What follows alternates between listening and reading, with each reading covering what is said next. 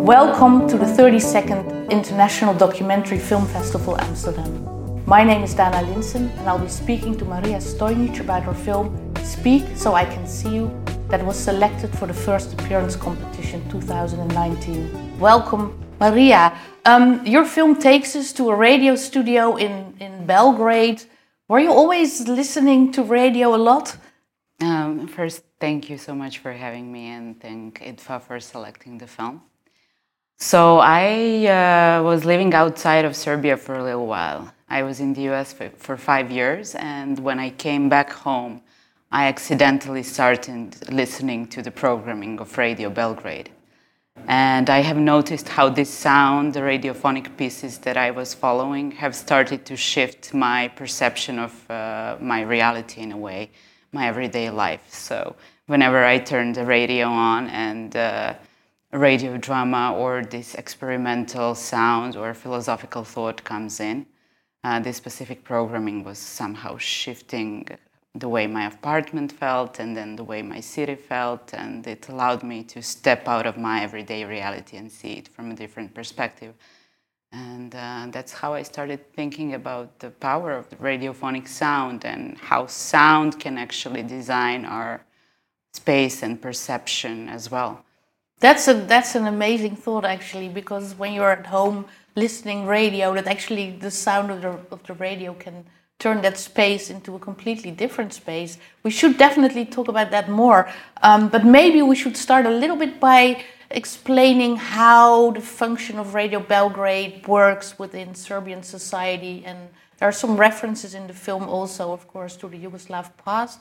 So could you contextualize the role of radio in Serbia and in ex-Yugoslav a little bit? Of course. Radio Belgrade is part of Radio Television Serbia. It's the national public radio station. It's the oldest station in the country and one of the oldest in Europe. Radio Belgrade has 3 different departments. It's Radio Belgrade 1, 2, and 3. And it's almost 100 years old, I think 94 years this year. And we focus in the film on the programs of culture and art and philosophical thought.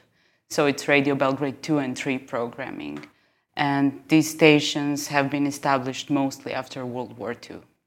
And I think what people will notice when they watch the film, it's quite different. The programming is quite different from what we're used to, at least in the Netherlands. When we talk about a cultural subject, it will take 5 to 7 minutes. But here, people will just talk for half an hour about one subject or even longer. So what does a programming look like? Say you tune in, what kind of things are you listening to? Yes, it's the only radio station that broadcasts the original radio drama, art, critical thought, philosophical and experimental art and music programming. So essentially, the shows are very long. It's a slow radio. It's an old school spoken word, old world from a different era, in a way, programming. And a lot of the archival sound that we used in the film has been created in the 70s, 80s, 60s. We even have things that were released right after World War II, after Belgrade was released. So a good part of the archival sound that we used in the film ended up being from the 70s and the 80s, from the time of Yugoslavia. And in my impression as I was going through the archives and listening was that this time was the time when the cultural peak was reached in architecture, in music, in film. So in all arts, including critical thinking, and the country's prosperity was reached in Yugoslavia. I'm not trying to idealize the country. I still am trying to learn about this country that I was born in and doesn't exist anymore. But I think what made the mental capacity of people at that time so exceptional and so special is that these generations are after World War II generations, and they had to rebuild the country from scratch, from the ashes. So there was this huge collective body that was moved with the idea that Yugoslavia was, and regardless of the discussion, was it a good idea or a bad idea, was it a utopia, what was it? It's a fact that it somehow created this outburst of creation in every sense. Yeah, what I find exceptional is, I mean, apart from the way that you're describing this, is how you manage to use archival footage from the radio station from that time, and weave it into some kind of a sound design composition that turns the whole radio station in some kind of an amplifier or a musical instrument. Can you talk a little bit about how you started working with sound on the film? So when you enter the radio building, it still feels like a time capsule. And this spirit that all the people who visit it kind of sense and know about it, that's what we were trying to translate through the use of the image and the archives and the sound. And the entire story was told only through the archival sound. Some of it is from the present day and live broadcasts, but a lot of the programming was from the archive.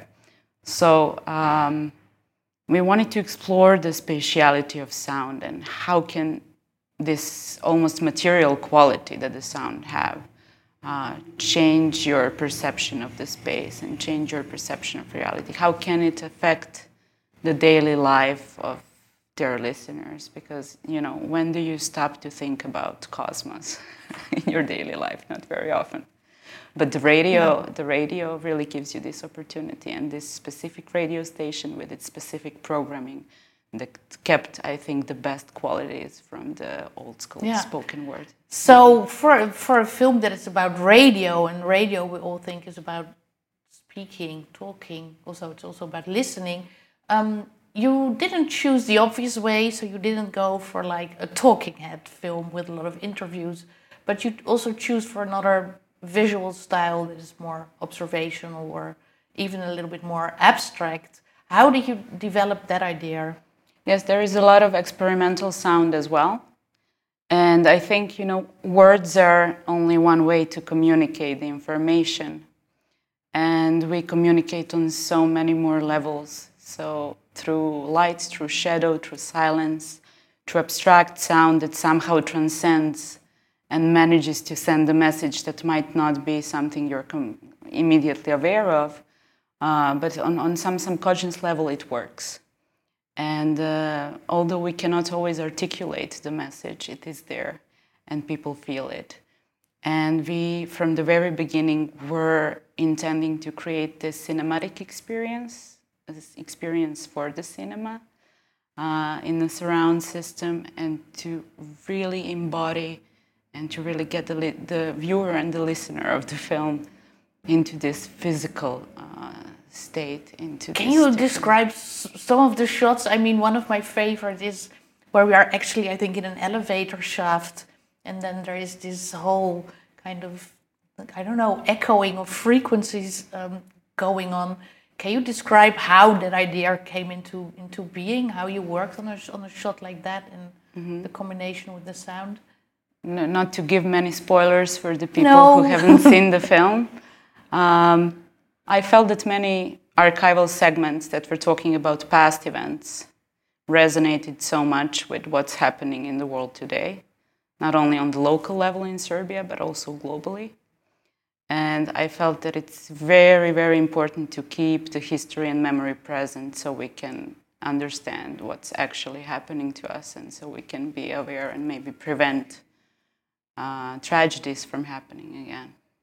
So was that from the beginning always sort of the intention with the film, to use archive also as a mirror for our times? Yes, I really wanted to make this historic art intervention and to play with time and sense of time and see how the segments from the past resonate in the space and time today, as we listen to them in our homes and as we listen to them while we're walking the streets and see what's happening around us.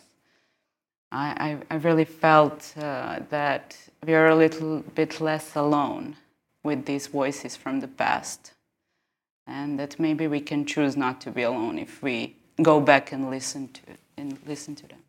You also observe, because we've been talking a lot about the spatiality and the sound, but you also actually observe people at work nowadays, and some people listening to the radio, and you also show us some spaces that are empty spaces that are listening to the radio. But how did you work with the people who worked there and who you were just like following in their daily practices, without intervening in their situation? How did you work with them? It took some time. I think we came, like, the shooting process was maybe going on for 3 years. And from the very beginning, it was a small crew. There was little camera, and we were just, in the corners and trying to be invisible as much as it was possible. But somehow we blended in pretty well and pretty fast. So people gave us their trust, and they allowed us to capture everyday moments.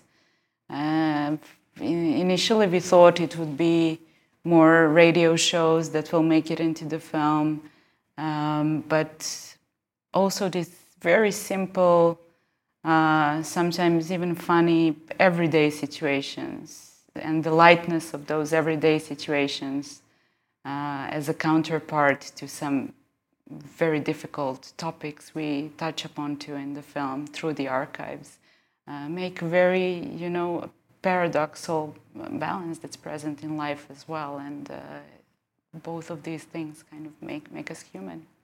Can you be a little bit more specific? Some of the people that are working there nowadays, actually, were they there in the glory days in the 70s? So yes, some of the people who are working or at the end of their careers at Radio Belgrade were there during Yugoslavia, during Tito's time.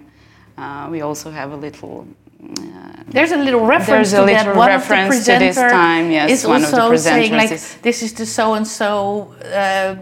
He's mentioning. He's referring to the death of Tito, actually, and the time he announced it. Yeah, is he doing that every time, or I was wondering if he's if every show is kind of a relation to historical times, because he's giving so. Something that's really beautiful about Radio Belgrade shows, and there's a whole spectrum of different kinds of shows, but this particular show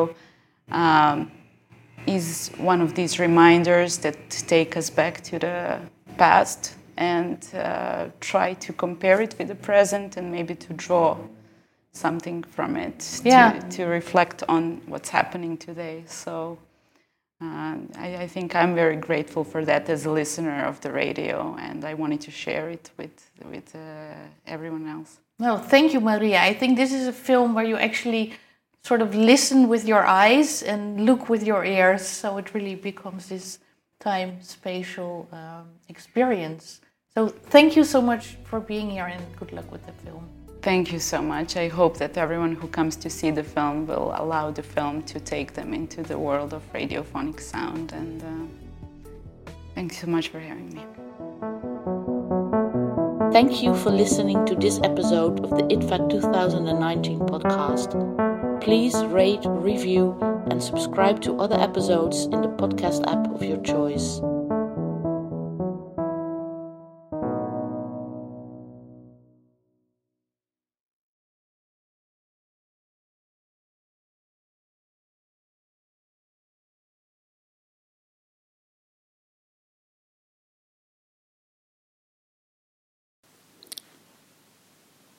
Thank you for listening to this episode of the IDFA 2019 podcast.